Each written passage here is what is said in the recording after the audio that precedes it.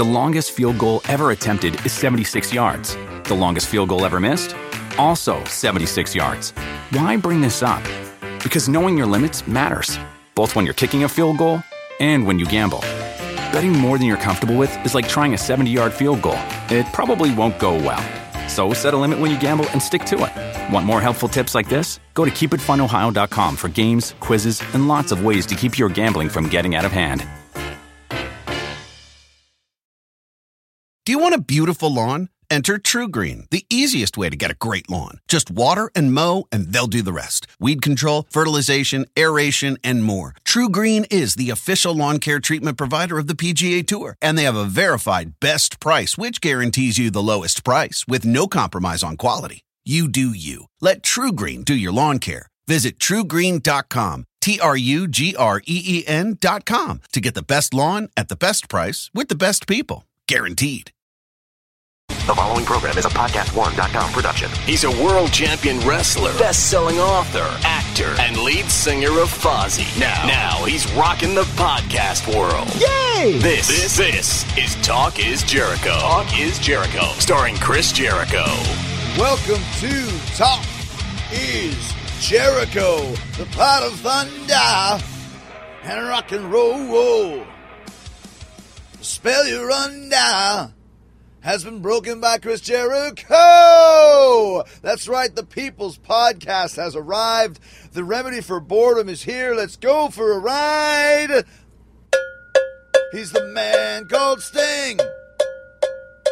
Man called Sting. He's the man called Sting. He's the man called Sting. He's the man called the Warlord. He's got a head like a big gourd. He's the man called the Warlord. He's got a head like a gourd. Woo! All right. Welcome to Talk is Jericho. Thank you so much for being here with me today. Got a great guest. The new AC/DC record, Rock or Bust, came out yesterday. It's their first record since back in 2008, so it's about 6 years ago. And I got former AC/DC drummer Chris Slade on the show. He might even be the future AC/DC drummer. I'll explain that in a while. He's a monster percussionist who's played with everybody from Tom Jones to Jimmy Page to David Gilmour and, of course, AC/DC. And to be the drummer in AC/DC, you got to be unbelievable. The best rhythm section on the planet is always AC/DC's. He's got stories to tell about all of them. We'll also talk about Chris's new project, the Chris Slade Timeline. They're performing a special Christmas show on December 23rd in Ashford, Kent, England. If you are around, tickets are still available. Check that out if you live in England. Get ready to check out Chris Slade and get ready to check out my thoughts on the comments of CM Punk on the Colt Cabana podcast they did together. Very interesting 2-hour venting session from Punk. His first real public words since leaving the WWE back in January. So he had a couple of things to say that I want to address. Everyone wants to know my thoughts, and I will give you those. But before I get into that, you know what I got to do here. I got to say thanks to you for using my links every time you shop at Amazon. It's the easiest way to support the show. Every time you use one of my Amazon links, Amazon kicks back a couple bucks to the show to help us cover production costs. I got links for Amazon USA, Amazon UK, Amazon Canada A. Just go to podcast1.com, click on the Keep Our Podcasts Free banner at the top of the page, then hit the Talk is Jericho button. You can get all kinds of cool stuff on Amazon. For instance, the new Fozzy record, Do You Want to Start a War? Or my new book, The Best in the World at What I Have No Idea, my third New York Times best-selling book. People are saying it's the best of the three. A lot of great stories in there about WWE and about the rock and roll road. You need to go check that out, or go check out the new AC/DC record, Rock or Bust. It's very, very cool. I'm telling you right now, the first song, Rock or Bust, is great. There's another song called Miss Adventure. That's Miss as in a girl, Adventure. This is AC/DC returning, the first record in AC/DC's history without founding father Malcolm Young, who has had to leave the band due to health reasons. He's got very serious dementia. And now, of course, Phil Rudd, also out of AC/DC, who will be the new drummer. In my opinion, I've heard from some very reliable sources that Chris will be asked back into AC/DC if Phil Rudd gets convicted or can't leave the country, which I don't think he can. He was arrested for threatening to murder somebody and he's in some serious hot water. But how apropos is it that the drummer from AC/DC was arrested for threatening to kill somebody? That's like every Bon Scott lyric ever encapsulated into real life. In classic AC/DC fashion, they're very nonchalant about it, at least on the outward, but I heard that Chris Slade is one of the number one, if not the number one contender to be the new drummer in AC/DC, returning to the band that he left 20 years ago. You hear all about that, but don't forget, if you're going to go shopping, Christmas is coming up, I want you to know the truth about my Amazon links. You can buy whatever you want, and it won't cost you anything. There's no hidden fees or extra charges, so if you happen to be doing some Amazon shopping, you can help out this show in the process and help out me in the process. It's the easiest way to get all your holiday shopping done. They'll deliver it to you within a couple days. You don't have to go to the mall, the crowded mall. You can find anything you want. I'm just saying you need to go to podcast1.com. Click on the Keep Our Podcast free banner at the top of the page. Then hit the Talk is Jericho button. Bookmark it so you can get these links in one easy click. Okay. Kind of halfway through the Cinder Block Party with Texas Hippie Coalition and Shaman's Harvest, rolling through the states, and what an amazing tour this has been so far. Been so excited about it, and the crowds have just been insane. Minneapolis was great. Des Moines, Iowa was amazing. Flint, Michigan. We did Dallas the other night, tore the house down. Kenosha, Wisconsin was killer. Rockford was killer. Lubbock was killer. So many great shows that we've played. We are in the Scout Bar in Houston, Texas tonight. Then we go to the House of Blues in New Orleans on the 4th, Club LA in Destin, Florida on the 5th, Aqua in the Rock Bar, Jacksonville, Florida. That's on Saturday, December 7th, the Dixie Roadhouse, Cape Coral, Florida, or Cape Coral, Florida, from Canada, I don't know. December 9th, the High Dive in Gainesville, Florida. December 10th, Culture Room in Fort Lauderdale. December 11th, House of Blues, Lake Buena Vista, Florida, right down there close to Disney. And we finish up the tour December 12th at the State Theater in St. Petersburg, Florida. It's the Cinder Block Party Tour. You do not want to miss it.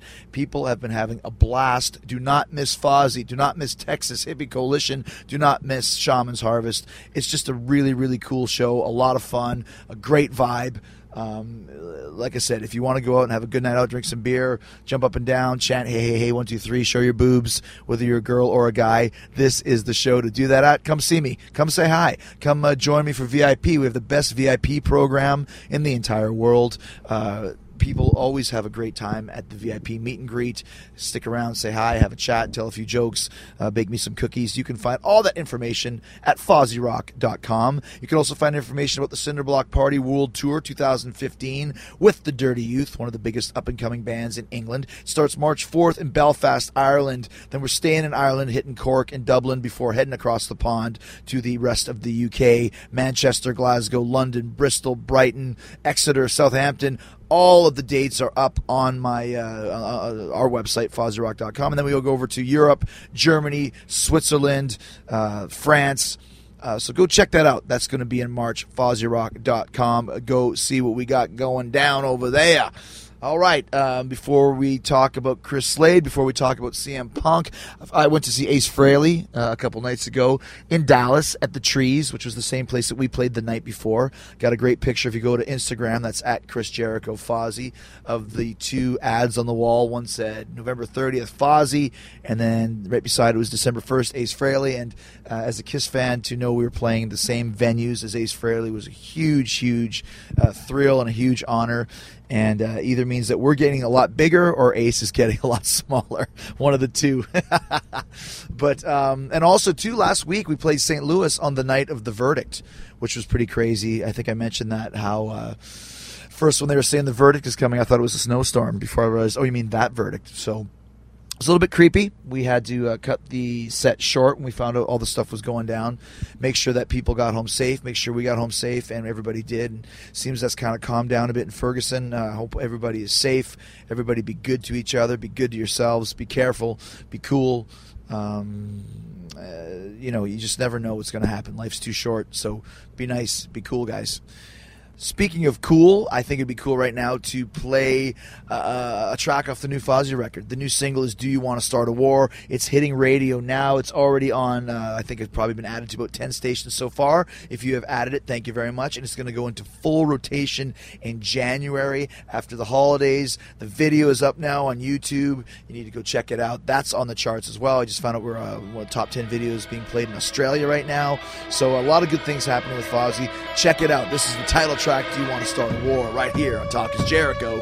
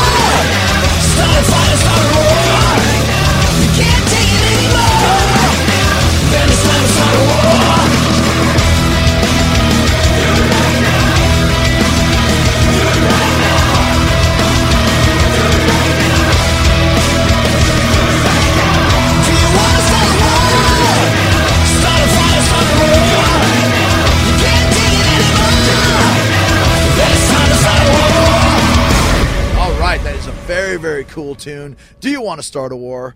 It's exactly what CM Punk did with some of the comments he made on the Colt Cabana podcast. If you haven't heard it, it's very interesting.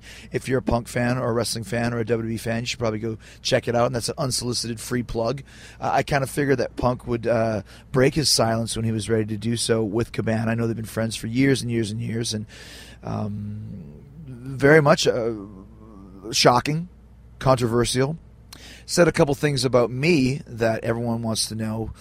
Everyone's kind of screaming at me and yelling at me. And Punk said that you got to listen to how he said it. He said that when Chris Jericho says that he's not talking to Punk isn't talking to any of his friends from wrestling, he's like, I wasn't talking to people who had an agenda that just wanted to use me for their podcast to get hits or use my comments to try and know the scoop.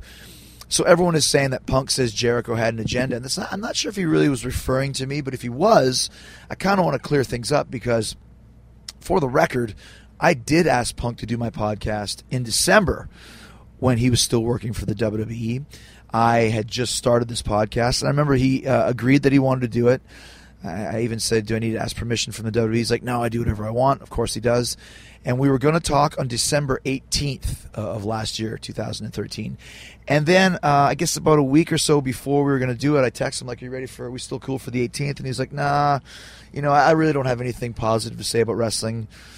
I really don't feel like doing it anymore. And I was like, well, let's not talk about wrestling. Let's just talk about comics and stuff or whatever you want to talk about. And he was like, yeah, I'm just not into it. So I believe I even had him kind of penciled in to be my second guest.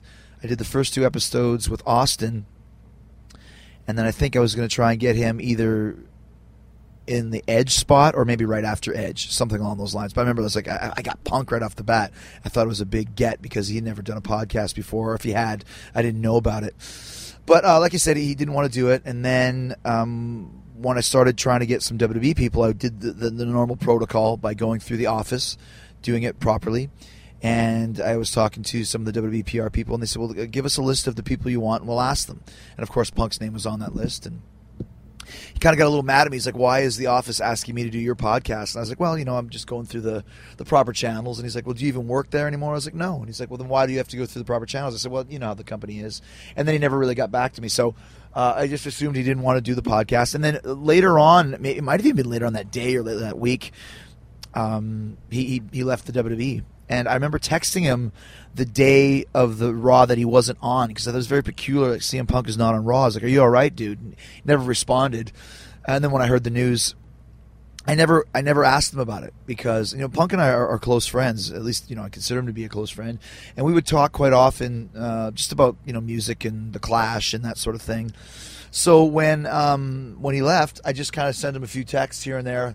Hey man, I'm watching the Clash right now, or have you seen Walking Dead this week, or whatever it is that I said. But I never once asked him about the WWE, asked him why he left, and I also never once asked him to do my podcast. So there's no real way that I could have an agenda when I never asked him to do the show, and I also never asked him for any quotes about why he left the WWE to try and use that to my advantage, which I think I would never do that. Take a text that someone sent me and read it on the air and say, oh, here's what Punk said, or here's what Vince McMahon said, or I've written about it in my books when it relates to the stories that I'm telling, but never in a way where it's a secret. When I talked about the Brazilian flag incident and how Vince texted me and I mentioned those texts, it was all part of the overall story, and they definitely weren't a secret because he suspended me for it. So anything that Punk told me or has told me or will tell me, or anybody, that will never be public knowledge. So definitely did not have an agenda. And like I said, Punk has always been what I consider to be a fairly close friend in the business, to the point where when Hurricane and I got in a fight in Cincinnati, close to Cincinnati, and we were arrested for public intoxication. If you guys remember that, you can go online and look up the mug shots where we were arrested and taken to jail for public intoxication, spent, 2 hours in jail or whatever it was, and got a ticket, a misdemeanor ticket, which the fine was $25. The 2 guys that we called to come, bail us out and pick us up I called Christian and I called Punk because I figured that both of them wouldn't have been drinking and they would be awake. And they both said they would come. I kind of sent like a text to both of them, and they both said they'd be there. And they both showed up at pretty much the exact same time. So that's the type of friend that I consider Punk to be, and that I would call him to come pick me up from jail. And we hadn't even really we had worked quite a bit together when Punk was the champion originally back in 2008 or 9. And then, of course, when he started calling himself the best in the world, I was calling myself the best in the world before I had left. A couple months before that, and thought, this is great. So I went to Stamford to pitch a big angle with Jericho versus Punk to Vince, and it would be best in the world versus best in the world.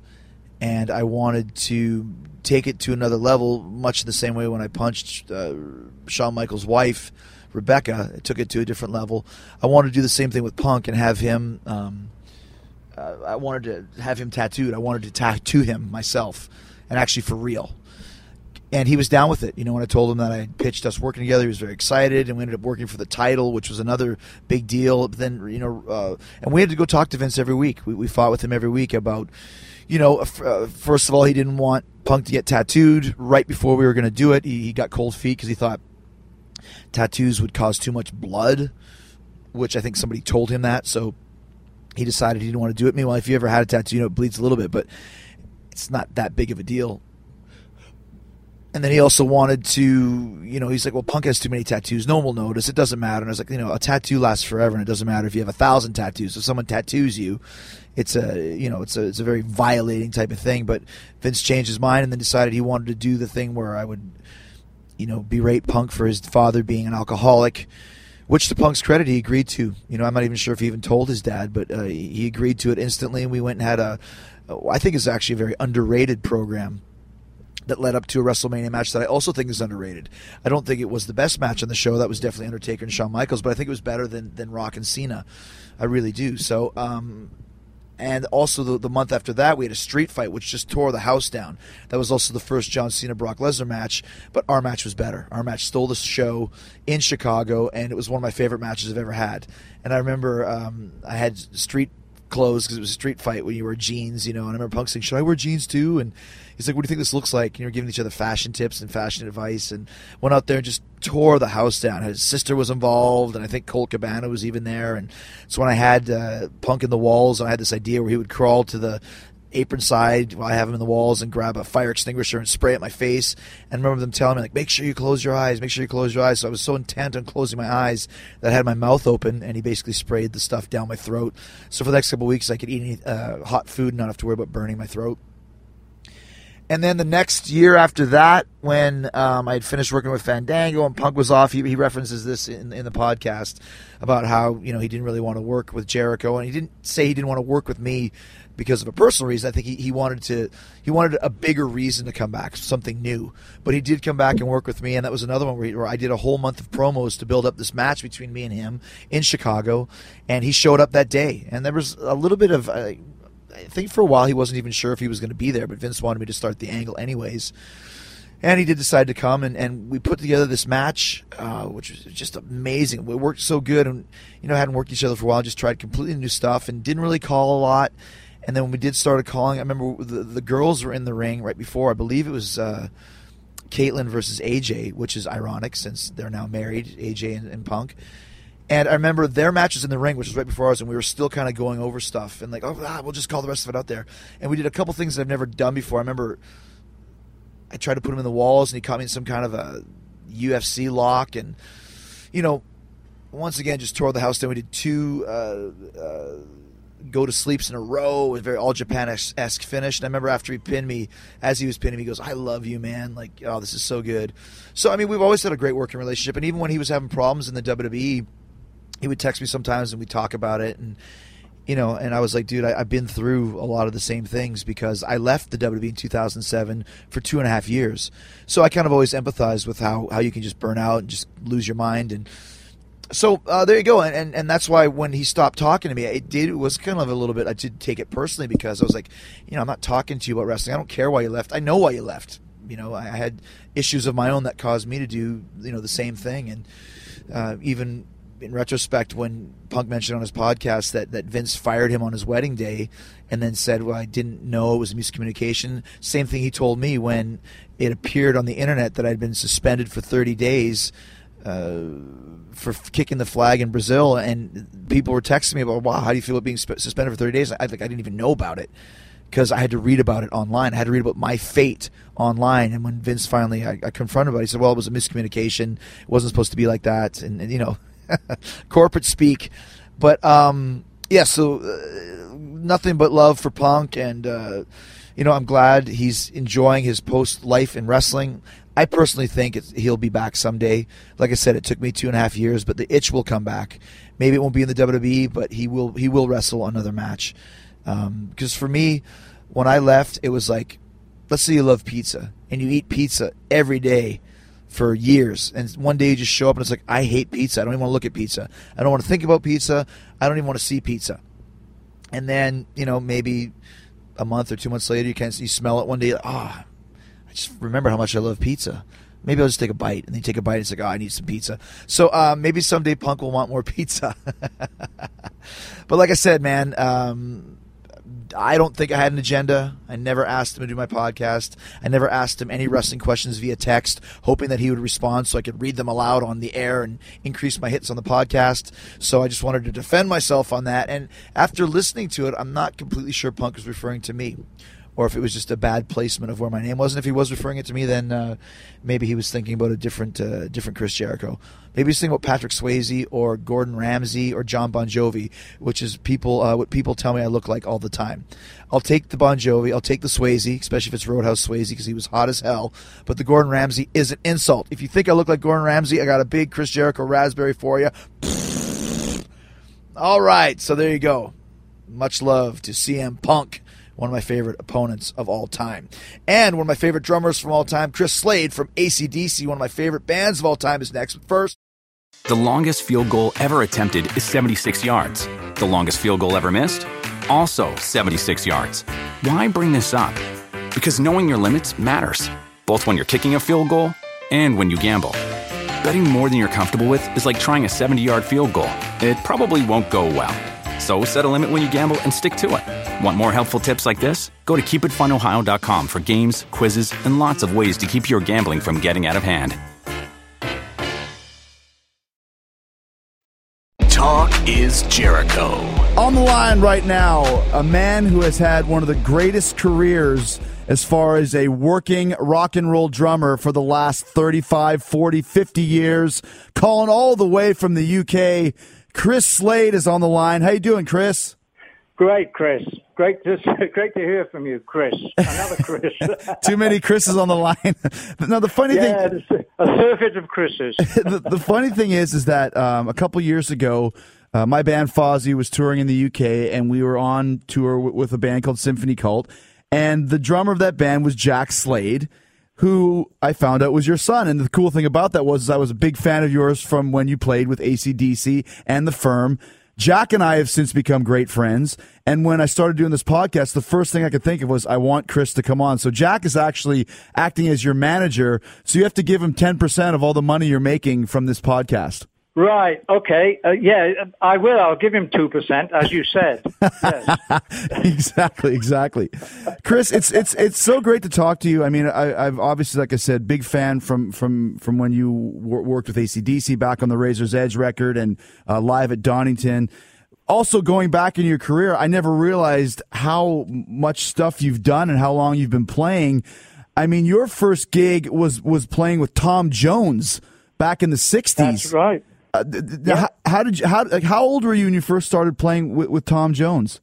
I turned professional, actually, when I was, 18, 19. I started with Tom when I was 17. Wow. Hence 50 years later as a professional player. How was it playing with Tom at the time? Was he was he just starting out himself, or did he already have some name value? Yeah, he was just starting out. He wasn't even Tom Jones. His name was, his real name is Tommy Woodward. Oh, wow. But in those days he was called Tommy Scott, and we had a band. I say we, the guys had a band called Tommy Scott and the Senators. And they played around South Wales, where I was born, where we grew up, and they were very successful. A big fish in a small pond. Mm-hmm. And you can imagine Tom was singing like he did back then. He's always sung that way. And it was a rock band. Right. Well, in those days we were called beat groups. Even the Beatles was a beat group. That's right. Yeah. Yeah. There's a great picture that Jack posted a while back of you and Tom Jones, and I believe it was Elvis. Yes, that's right. How did you meet up with Elvis? I call that picture "Who's That with Slade." What was that like? I'm I'm looking at it right now, actually. And I'm also looking at Jack. Jack is actually sat here, and he says hi. Oh, absolutely. Thank you. Well, what was it like hanging out with the King? How did that transpire? It was brilliant. Met him 2 or 3 times. And there's another story to go with that, actually. But the first time was in Hawaii, sometime after 65, so something like 68, 69, something like that. And he and Priscilla came to a show, and we being the band, the Senators, or we were called the Squires then, actually, Tom Jones and the Squires. Okay. And we did places like that. So Elvis and Priscilla came backstage, said hi. Tom had met him previously, which was a great experience for Tom, which he's told many times. And we hung out, and there was the Memphis Mafia, so-called, and we had a really good evening. And then we met again in Vegas, maybe a year later or something, and that was a great experience. He was a very, very. This was prior to drugs, Yeah. His drugs, I mean. I've never done drugs myself, but and neither has Tom. So very, very, very nice guy, very quiet. I would almost say unassuming, because, of course, everybody knew. He'd known those guys, I think, back from Memphis, right, way back. And he was just really nice guy. He came another time to see us in Vegas. And at the end of that, I tell you what, it was around 69, because he offered me a job playing drums. Elvis offered you a job playing drums? Yes. Wow. That's a fact. And you said no. And, oh, man, it's the biggest regret of my career, my professional career. Why did you say no? And Tom's manager, it was all set up. And it was going to be me, and then I couldn't make it because Tom extended his tour, and it was only going to be a month. It was only going to be a month in Vegas. Him making his comeback, Oh wow! After the special where he's all in leather, that TV special. And Tom's manager called me in, shall I say, and laid the law down and said, contracts, blah, blah, blah. Now, I was 21 years old. I should have just said, screw you, I'm off. Right. I guess but I didn't. You don't... Young and naive. These days, I wouldn't even think twice, of course. Who wouldn't? It's just bang. Well, you don't know when you're first starting out either. You know what I mean? You're 21 years old in the States, and you think, if I leave Tom Jones, I could get deported or something. You never know when you're that young.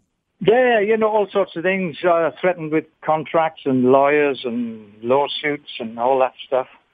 And then as it happened, so then it was going to be Ronnie Tutt, who was, he was going to come in, and then I was going to be also with Ronnie Tutt. Joe Esposito put this, or I was in contact with Joe Esposito, who was his right-hand man in those days. Right. And it just sort of fizzled because Tom's tour extended yet again, and Ronnie Tutt became Elvis's drummer, which he's still doing today, because he's touring with the film now, Yeah. An orchestra and everything. You know about that, I'm sure.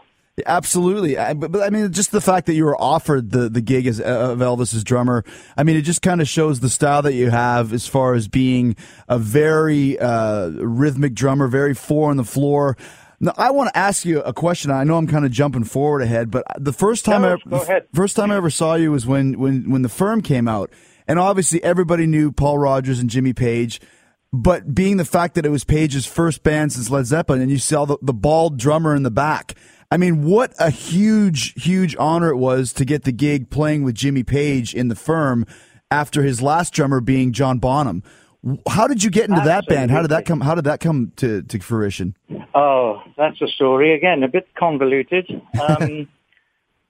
So I've got to go back a little bit from that, maybe 2 years from that, and I get this call, and it's like, Ring, ring. Pick the phone up. Hello. Yeah. Hello, Chris. Yes, it's David Gilmour here. Wow. It's like, David Gilmour from come Pink on, Floyd. Jim, stop messing about. Stop it. This is just too much, man. No, it really is. It's David Gilmour. Oh, all right, Dave. And he says, I'm touring and I'm putting the band together, going on the road in between the two Pink Floyds, and I'd like you to play drums. Wow. And I was involved with Mick Rouse at that time from Bad Company, guitarist from Bad Company. Yes. And I was in his band. And we'd done it on a few odd gigs in Britain. And I thought, honesty is the best policy. And I said, David, I said, to be honest, I'm involved with Mick Rouse, And he said, oh, that's okay, Mick's doing it as well. So that was it for a year. It started off as a 3-month tour, ended up as a year. And I had an amazing time. He's such a great guy and such an amazing guitarist, of course. Yeah, absolutely, of course. Wonderful. So then going back to that day of the phone call, I said, I'm going to be playing drums with David Gilmour. Let's go down the pub. So we went to the pub. This was lunchtime. Came back from the pub. Ring, ring. Phone rings. Oh, hello. Hello, it's Jimmy Page here. I go, come on now, Fred, stop it. And he goes, no, it really is Jimmy Page. And it's like, I can't believe this. The same day, one in the morning, one in the afternoon. You're kidding me. And Gilmour called you in the morning and Page called in the afternoon, both offering you gigs. Yes. That's a pretty damn good day. I got it written on a calendar. I can't remember what date it was, but I think it was sometime in November. Mm-hmm. But anyway, it's written in red on the calendar. And I said, Jimmy, I said, Paul Rogers and I are putting a band together, and we'd like you to play drums. And I went, unbelievable. Mm-hmm. And he said, but I said, Jim, you're not going to believe this. 2 hours ago, David Gilmour called, and I've committed to him for the rest of the year, for the whole year of next year, because this is like late in the year. Mm-hmm. And a bit of silence. Oh, that's the end of it. And he goes, that's all right. We'll wait. Wow. And I literally took the phone away from my head and looked at it and went, I can't believe what you just said. I must be dreaming or something. And they did wait. And it was supposed to be a 3-month tour. And he said, just keep me appraised of what's happening. And they waited in the end for about 10 months to maybe even a year before we got together and formed the firm. So, wow. I mean, wow. It'll be in the book, by the way. I'm sure. What a book you have. How was it playing with Jimmy Page? Oh, it was great. Really enjoyed that band. Tony Franklin on bass. Great player. Fretless bass player. Great player. Still is a great player. Yes. And he plays keyboards and sings a bit too. So, I mean, he's a very talented guy. And yes, it was a great time. I mean, like I said, Paul Rogers has such an amazing voice. It was great. Same as working with Tom. Tom has such a great voice. Paul is blues to the roots, isn't he? Oh, absolutely. Yeah. Well, as is Page. I mean, Page is basically a heavy blues player. Yeah, absolutely. And sort of, if you like, old-fashioned blues. Sorry to use that phrase, but that's what I call it. Like old blues. Yeah. Real blues, Yeah, totally. This is kind of a funny question, though, but like in the 80s, of course, it was all about, looks and long hair and big hair. And here's a big band, supergroup coming out with a bald drummer. How did you, when did you decide to shave your head? And you were probably one of the only guys in rock and roll that had that look back then. Now everybody has it, but back then you were the first almost. Yeah, not quite the first, actually, but yes, the first, shall I say, prominent one. You and Bob Kulick. Only because of, probably because of the Well, because of Jimmy Page, of course, and Paul Rogers, that was the thing. But I saved it in 1982 when I was working with Gary Newman. And I just thought it would suit the Gary Newman sort of robotic type image. Right. But I've been meaning to do it for a long time, actually. Well, yeah. For years. But, you know, I had hair. I probably don't now. I've never looked. Yeah, it was a very distinctive look at that point in time, for sure. Yeah. The first guy, really, was the drummer for Spirit. He was the first bold drummer. And I couldn't believe it when I did Thunderstruck with AC/DC and I got those two big bass drums up. Yeah. I realized that he, way back then, Spirit, I can't remember what sort of, I mean, it's 60s, early 70s, I think, isn't it? Yes. Probably late 60s, early 70s. I Got a Line on You is their tune, right? But he also used, but he used them like toms. He used two bass drums way down thigh level when you sit on the kit. Oh, okay. And I was sort of channeling him, but without even realizing it, you know? Well, I mean, you mentioned Thunderstruck and AC/DC, and I mean that is so interesting to me. I've been going through a huge AC/DC phase over the last 3 or 4 months, and just doing a lot of reading and studying about the band. Yeah, you know, it seems like you've gone from one humongous group of musicians to the other, but obviously AC/DC being the biggest band you played with. How did you get involved with that camp, and what was the process? I auditioned along with like 100 other really top players. Did you have to be invited to the audition, or was it an open audition? No, I was invited. Let me think what happened. Oh, I know. I was working with Gary Moore in 1989. Okay. I did a tour with Gary Moore, and Malcolm Young came along to the show in Birmingham, in England, and we were chatting away. I remember we got on really well. Had a great time with him, and he was a friend of Bob Daisley, the bass player at the time. Okay. He's been with Ozzy. He's been with all sorts of people. Rainbow. Yes, that's right. Yeah. That's right. And that gave me a chance to audition for the band. So tell me about the audition. And as I say, they were really top names. I'm not even going to mention them, but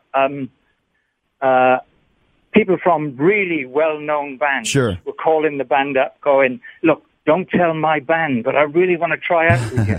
Because Simon Wright, AC/DC's drummer at the time, had left the band or a mutual decision to leave, so they had he had gone. Actually. Yes, he did. So on the chord. Yes. Tell us about the audition with AC/DC. How do you do an audition with AC/DC? What would you do? Well, you know, you have to approach it the same as any other audition, and you know, you'd be surprised how many people do or have to audition or want to audition even. You know. Sure. Do you remember what songs you did? It was a little way from my home at the time in England. It was only about an hour's drive, which is really good. In a residential recording studio just outside Brighton. Right. So got there, set up, and I remember Dick, the drum tech, said, "Oh, sit over there, set it up over there." I went, "Okay." Then the guys came in. It's like, "Hello, hello, hello," and all that, you know. Yeah. It had taken about 9 months, by the way, to get to this audition from getting the phone call. Wow. Yeah, that long, and that was nerve-wracking, I cannot tell you. So, they were very, very laid back, especially Brian, of course. He's the life and soul of the party, as you probably know. Sure.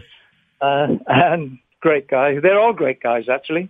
So Angus, I remember, was very, very quiet, as usual. He's never very, never very forward. Yeah. Yeah. And no pressure. I wondered, what are the guys going to do? So they sat 6 foot from my bass drum looking at me. No pressure there. So you've got Malcolm Young, Angus Young, Brian Johnson, and Cliff Williams all sitting in a circle looking at you as you're playing. Yes.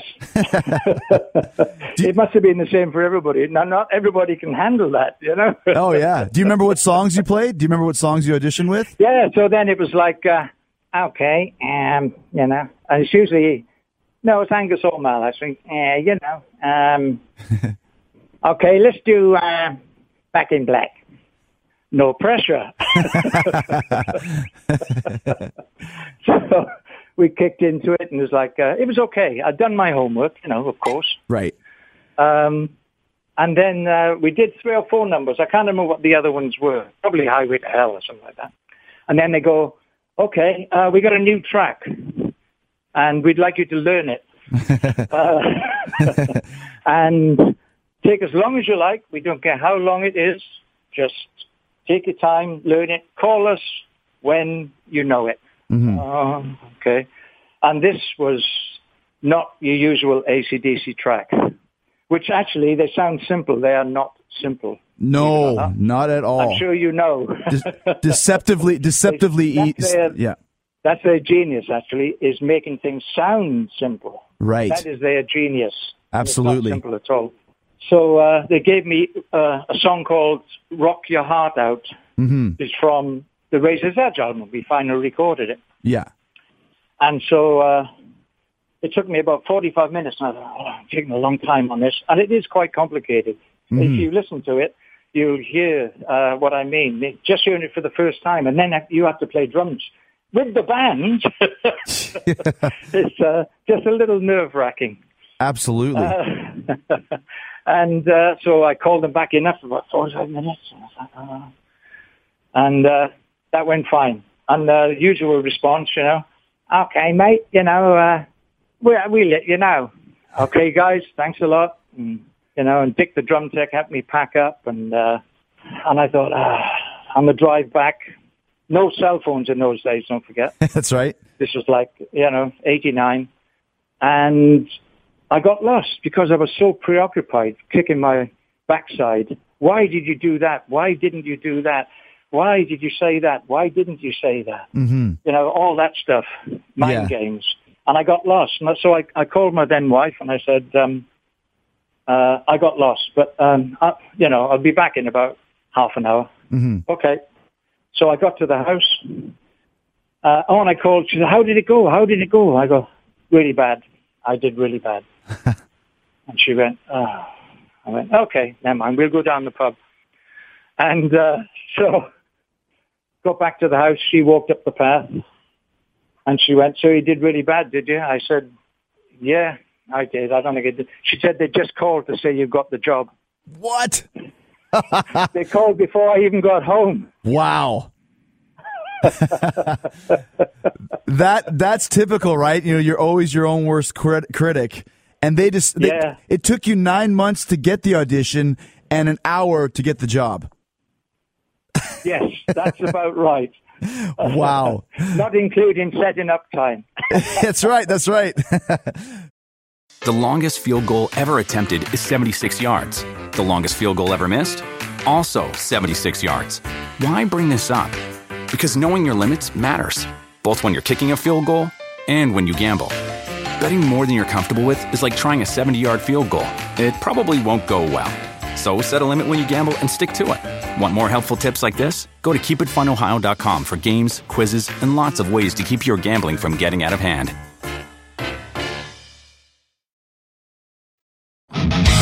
Talk is Jericho. Welcome back to Talk is Jericho. I got Chris Slade on the line, master drummer. He has just got the gig with AC/DC. What happened after that, Chris? How long was it? Did you go on tour first, or did you guys go in the studio right away? Yeah, studio. No. But you better explain to the people, I'm not the new drummer. This was in 1989. Yeah, at the time. Yeah, I got it. I just don't want anybody confused. Oh, they've got a new drummer. Yeah, no. I wouldn't mind, actually, but they... At this point in time, Chris, is that AC/DC had kind of been on a little bit of a lull. The 80s weren't, especially the mid-80s for AC/DC, wasn't a great time. They had released the Blow Up Your Video record that had Heat Seeker on it, which was kind of a hit. But Razor's Edge was kind of a real comeback record for AC/DC with you involved. That's the album that you played on. What was the?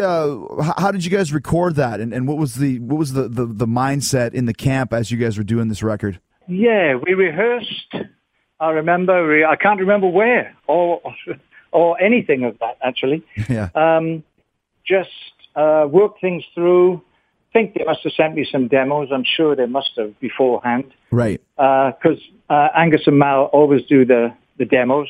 Mm-hmm. The funny thing is, Mal plays bass and Angus plays bass.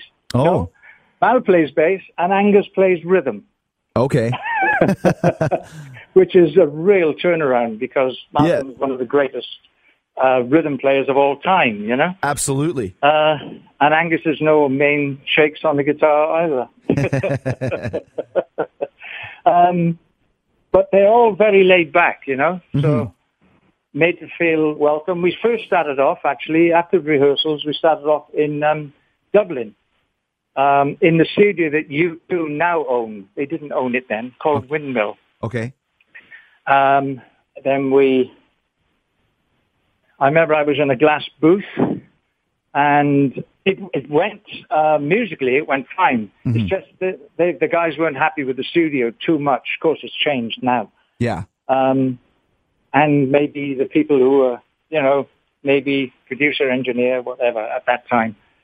So it was very cool. It was so laid back. There was one time we were recording Thunderstruck, and you know the whole Angus line did little, that line. Yes. Angus was playing it all the time, and the engineer goes, "Hey, you know what? I could save you doing that. I'll just make a loop.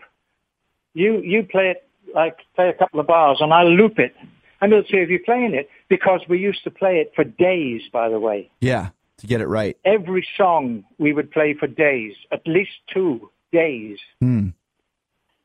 And then they would choose the take. They're very strong on getting like that little bit of magic, you know? Right. And so Angus goes, "Yeah, okay, loop the tape, try it." The guy tries, plays it. "Oh, there's a glitch there. Nah, that's no good. Okay, give me another 20 minutes. Okay." An hour and a half later, he went, "You know what? I'll just play the thing." And he did. He played it for another couple of days. You know, like 4 or 5 takes an hour, you know? Wow. And with Brian singing as well, by the way. Really? So everybody in position, singing, playing bass, everything happening as a band. So you guys recorded the songs as a band, all 5 guys in the room together? Yes. Wow, that's old school. That's very old school. That's the way they work, and it it shows results, doesn't it?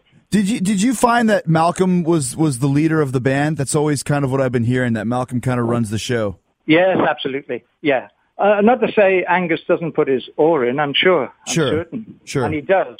But Malcolm is like the arbiter, if you like. Right. Yeah. And I think, he's the older brother as well, so maybe there's a bit of that as well in there. Sure. But yeah, I mean, and he's got they both have such great ears, you know? Mm-hmm. I remember one time in Dublin. By the way, we finished the album off in Canada. Okay. I'll come back to that. There was one time listening to a playback, and Malcolm goes, "What's that?" And everybody looks at each other. "What's what?" "That. What's that?" And you go, "Well, what? Can't hear anything. Play it again." "That. There it is." "What? What is it?" Mm-hmm. And it's like, okay, strip it down. I want to get rid of that. Malcolm, we can't hear anything. Nobody can. Producer, engineer, nobody.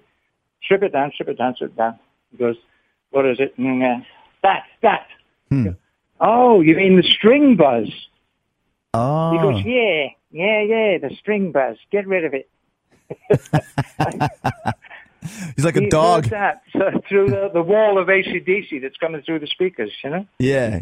How was it fitting in with the band? I mean, you look at the other 4 guys that have been playing together since Brian joined in 1980. This was 1990, basically. Did it take a while to fit in with those guys, both professionally and personally? No, and I think that's people miss the point. you've got to fit in with people. I think that's why I've lasted also 50 years, you know? Yeah, sure. It's part of the gig. You know all about it. It's part of the gig to blend. That's what a band is. You see these guys day in, day out, don't you? You know, you have the same with Fozzy, you know? Sure. You see these guys all the time. You hang out, you're in each other's pockets for, I left my money in my room, you know? Yeah. Let me have $5 or something. You know what I mean? Sure. In my other pants. Which Jimmy Page often did, actually. I seem to have... I'm sure, right? You get this round, I'll get the next one. Thanks, Jimmy. Yeah, exactly. No, we used to do that. And with AC/DC, we used to go out for dinner. Most nights we'd all go, and each each one of us would buy the dinner that night, you know? Yeah. Which is a nice communal thing. But the AC/DC... And, we do, as you say in America, bonding. Bonding. You know? But I mean, even from a musical standpoint, I mean, AC/DC is such a machine. Probably the best rock and roll band as far as being tight and, like you said, deceptively easy. And I was just watching Donington 92 or 91 that you guys headlined, and there's, I don't know, 100,000 people there. You guys were killing it that night, and it was such the band was so tight. Did you fit in instantly with Cliff and Malcolm as a rhythm section? Because in my opinion, that's the best rhythm section in rock and roll history, in heavy rock and roll history. Wow. Yes.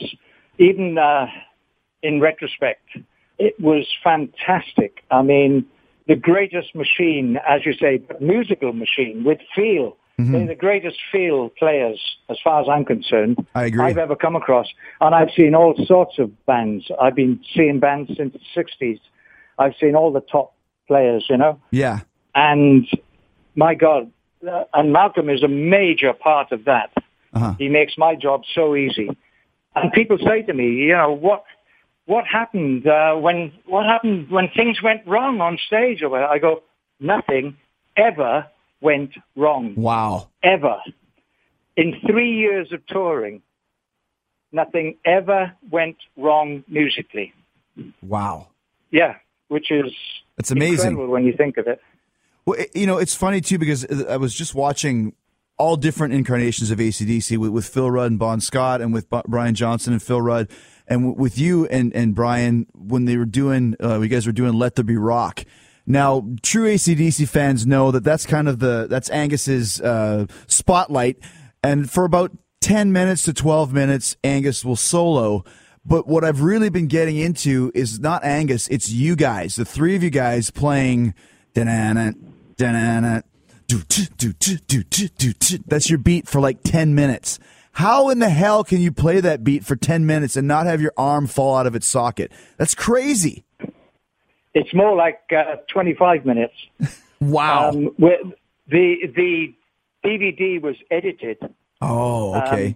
When that was happening, Angus was going through the crowd on somebody's shoulders, being taken and for some reason it's not in the footage there, to get to the elevated bit where he goes up and plays at the back of the hall, by the way. Wow. Or the back of the field. Back of the field. Yeah. Yeah. And towards, I remember I was playing some cymbal crashes because I was bored to tears. Well, even just keeping your arm in that position, that must be really, you got to have some great endurance for that, because it's just do-da, do-da, do-da, do-da, times, like you said, 1,000 or 2,000 or whatever it is. Yeah, it was incredible. And at the end of it, we were all just couldn't even talk, you know, just drained, absolutely could hardly walk, to be very honest. Everything goes into that. And I knew I couldn't screw up, you know. That hi-hat's going. We did the Monsters of Rock tour. They didn't tell me till the end, but Lars Ulrich and Tommy Lee were also on that tour. They used to bet when I would do a so-called rest, okay? Okay. Doing that hi-hat thing. During Let There Be Rock? My rest was I was going ta-ta-ta-ta-ta-ta-ta-ta-ta-ta, but twice as fast as that. And at the end of it, in the middle, just because of fear, I would go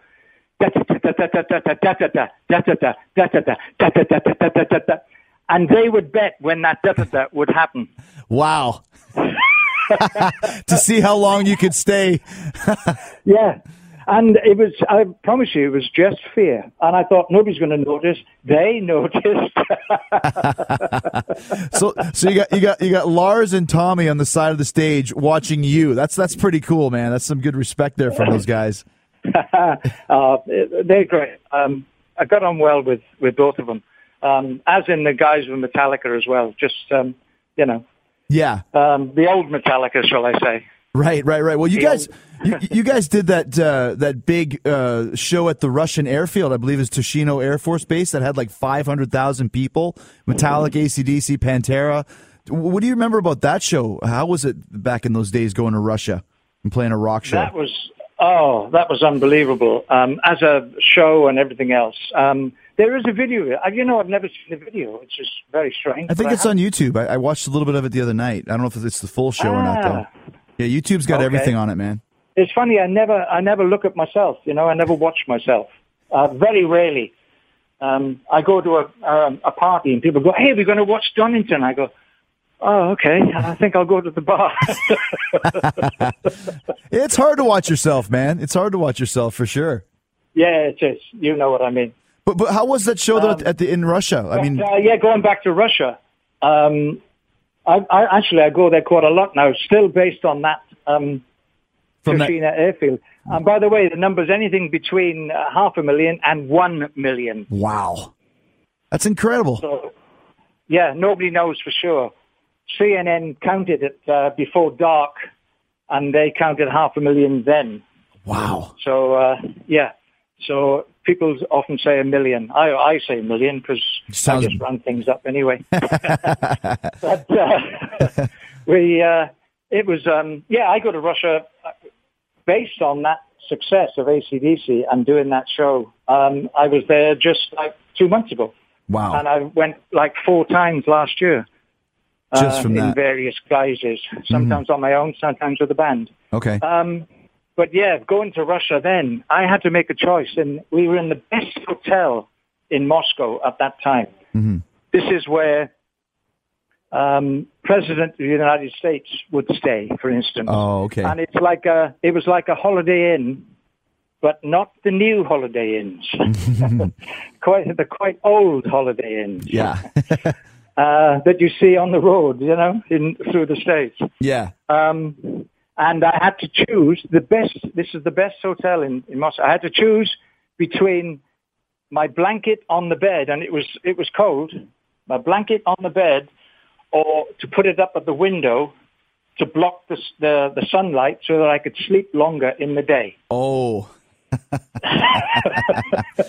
Wow! And there were no curtains, no blinds, no nothing. Wow. And you're headlining a show with 1 million people at it, and you can't get any damn curtains in your room. Yeah, that's right. It was the same for all the guys. It wasn't like, I go, "Hey guys, I'm going to curtains." "Yeah, no, neither have I, mate." Did you get along with all the guys in AC/DC? Were they all your friends, or were there some that were closer than others? No. Everybody got on great. Absolutely fantastic. Angus keeps himself to himself, but he's when he gets on the bus and he's having a few cigarettes, and he is a very smart guy. He knows a lot about history, world history. Ah, okay. And he's also a painter, an artist.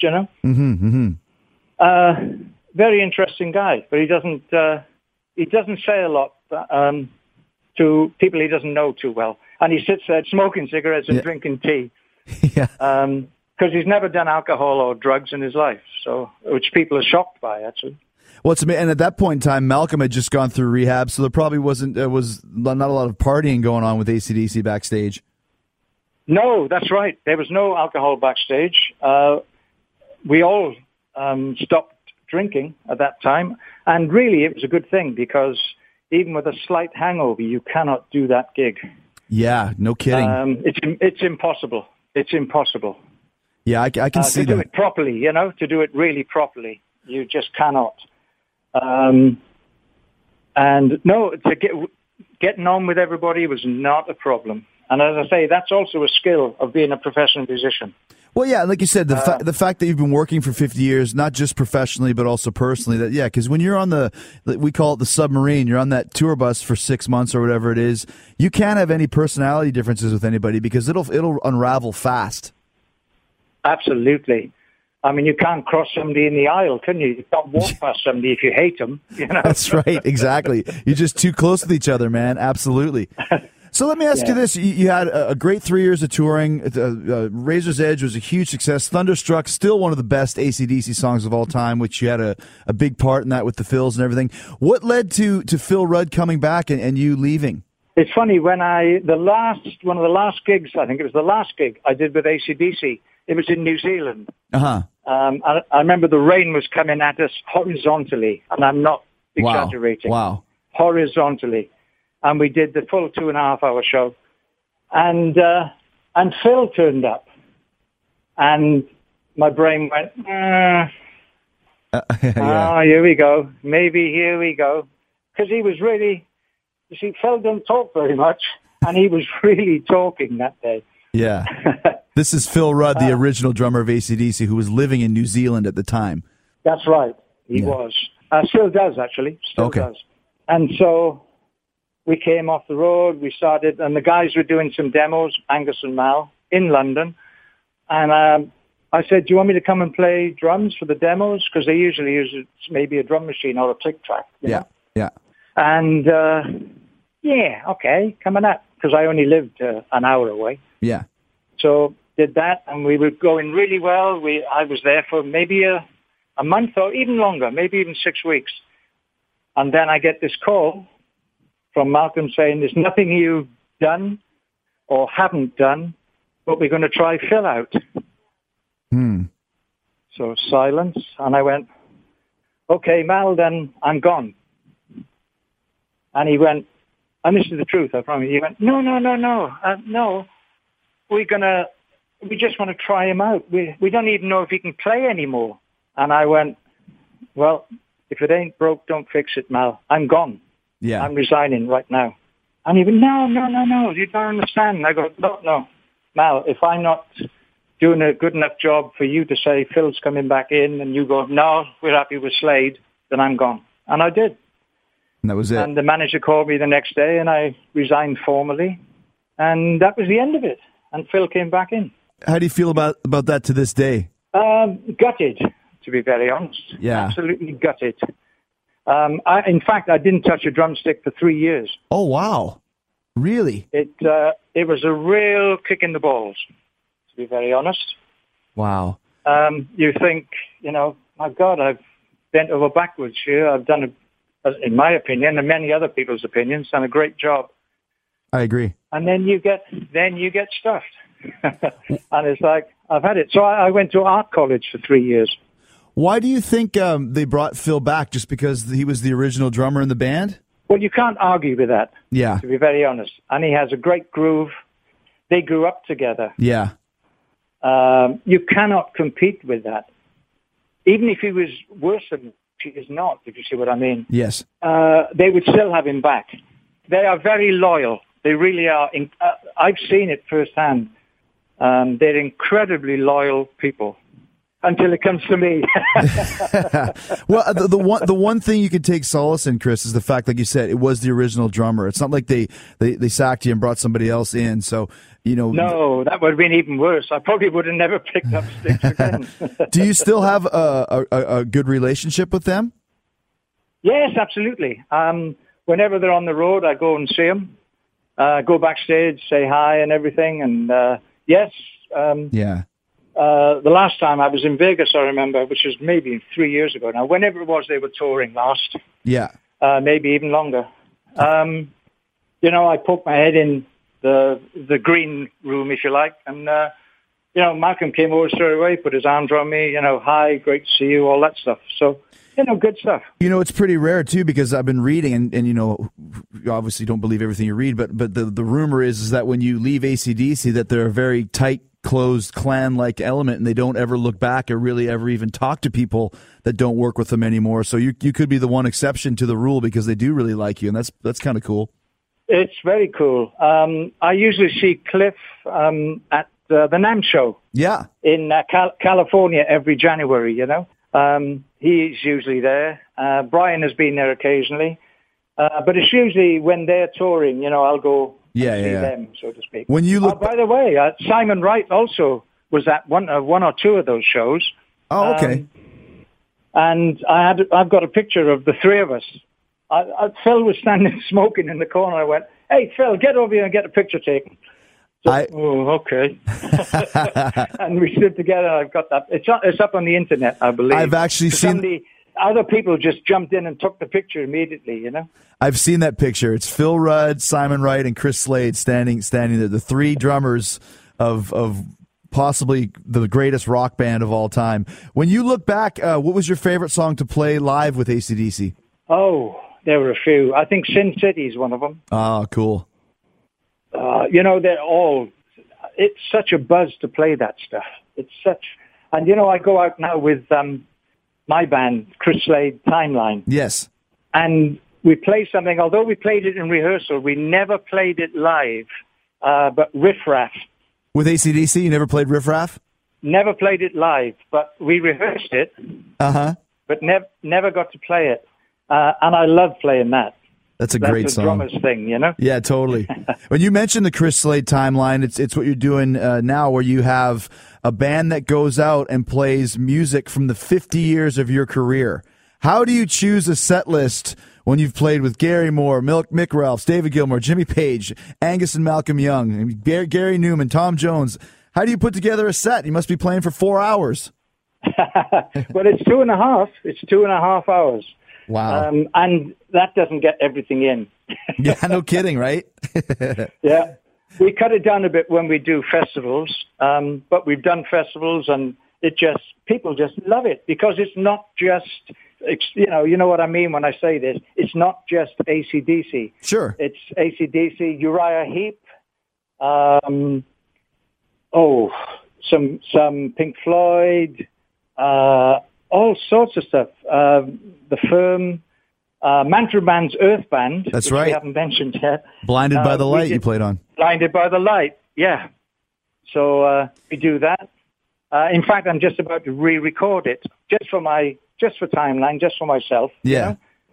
You know? Let me ask you. Let me ask you one more question. And obviously, there's so much more we could talk about. But it's hard to say who's the best. But who was your favorite guitar player to play with on stage, considering, like we said, Gary Moore, Mick Ralphs, David Gilmour, Jimmy Page, Angus Young, Malcolm Young? Was there a favorite that you enjoyed playing with more than the others?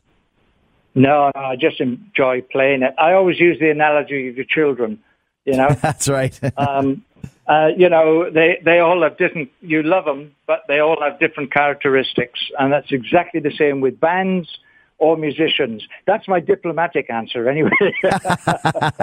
and that's why you've been playing with such big bands for 50 years, right? That's right. Chris, I mean, to play with those guys was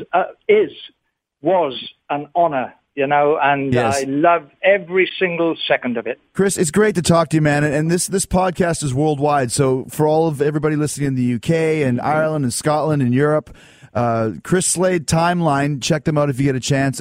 Chris, thank you so much, man. It's been an honor to talk to you. I've been excited about this, and like I said, you're one of my favorite drummers, and much respect for all your time with AC/DC and the Firm and everybody else. And thanks for being here today. That's great, Chris. Really great. I said to Jack, I'm really excited about this, and you know, we've met quite a few times, and. Yes. We've met in England, haven't we? We did, in England. And actually, we met at the most rock and roll places of all, at the Rainbow on the Sunset Strip in Hollywood. Don't get much more rock and roll than that. After the Bonzo Bash. That's right, yeah. But it's great, and I hope we can meet up soon in the States or wherever. Maybe you're touring this year sometime. It'd be an honor, man. It'd be great. Great to see you again. Cheers, Chris. Thank you so much. All the best, man. Bye-bye. Thanks to Chris Slade. He's in the middle of rehearsals for his new project, the Chris Slade Timeline Christmas Show. He's got so many bands to draw from, so many great songs that he played on that he plays in this show. The band and the show he's put together includes performances from his 50 years as a kick-ass rock and roll drummer. He's going to be playing songs from just about every band he's ever played in. How cool is that? Happening December 23rd at Platform 5, Ashford, in Ashford, Kent, England. Check it out if you're in England. You won't be disappointed. And like I said, the rumor mill says that Chris has gotten the gig back in AC/DC. I don't know if that's true or not. I think he's the only choice. Phil Rudd has some serious charges put against him. Angus Young is even saying that Phil is difficult in the studio. He's not the same guy.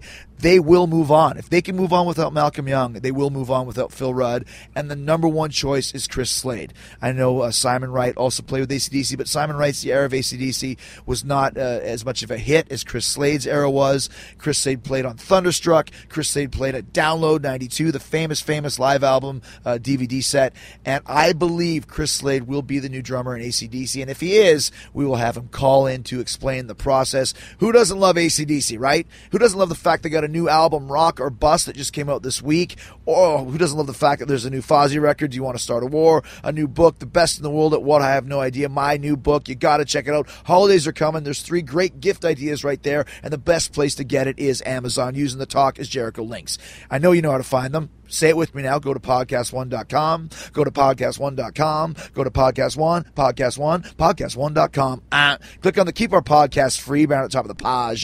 Then click on Talk is Jericho, and you'll see all 3 of my Amazon links: Amazon UK, Amazon USA, and Amazon Canada A. Every time you do that, Amazon kicks back a little cash to the showski, so we can keep doing this for you for free twice a week. No extra fees, no hidden charges. You're just getting your shopping done, helping me out in the process. Easiest way to support the show, and I appreciate the fact you support the show. I know you got thousands of podcasts to schwaz from, and I appreciate the fact that you schwaz mine. There's a lot of competition this week. CM Punk on Colt Cabana, Vince McMahon on the Steve Austin Show on podcast1.com. You need to check that out. Steve's a good friend of mine. Love Steve. But I thought I would fight back by having the former and possibly future drummer of AC/DC, because I like variety. You never know what you're going to get with me. But on Friday, we got 2 of the hottest up-and-coming superstars on the way. They are fighting for the NXT Championship at NXT TakeOver December 11th. I got Sami Zayn and Adrian Neville, their first podcast ever, and it is hilarious. Sami Zayn, what a character he is. They're like the 2 Stooges. Throw me in, you got 3 Stooges. That's going to be on Friday. But in the meantime, and in between time, that's it. Another exciting edition of Talk is Jericho. Stay hard, stay hungry. Peace, love, and hugs. We will see you Friday. Yeah, boy! Rock or bust, baby! You can download new episodes of Talk is Jericho every Wednesday and Friday at podcast1.com. That's podcastone.com.